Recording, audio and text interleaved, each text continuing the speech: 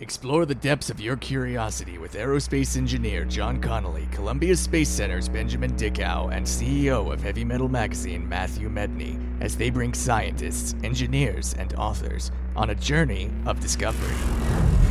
It's not like Tony Stark couldn't have used it to travel back within his own timeline. He chose not to because he didn't want to create some catastrophic ripples. All theoretical right now. Right. So you hear it in theoretical science and in Star Trek, right? Actually, a lot in Watchmen. That was what Ozymandias used to blind Dr. Manhattan from seeing the future.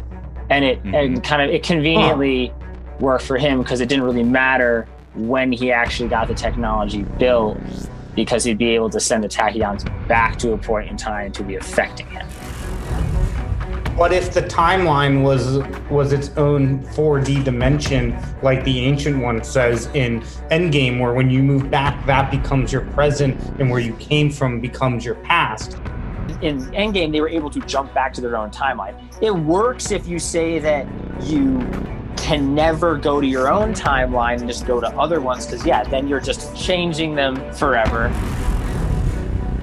Yeah, but they're not like a fundamental particle. They're not part of the, they're not categorized. Nobody's splitting atoms and finding tachyons or anything like that. That's so fascinating because, I'm not going to lie, until you guys just said this, I totally thought tachyons were a figment of Gene Roddenberry's imagination. I'm not even going to front on this episode. It was a technobabble word out of just that Star Trek adventure. Yeah. No. Yeah. Totally. I totally thought that was techno. I mean, there's a lot of technobabble in Star Trek. Oh, and I totally, just thought that. This is Putting the Science in Science Fiction, where fiction and science collide.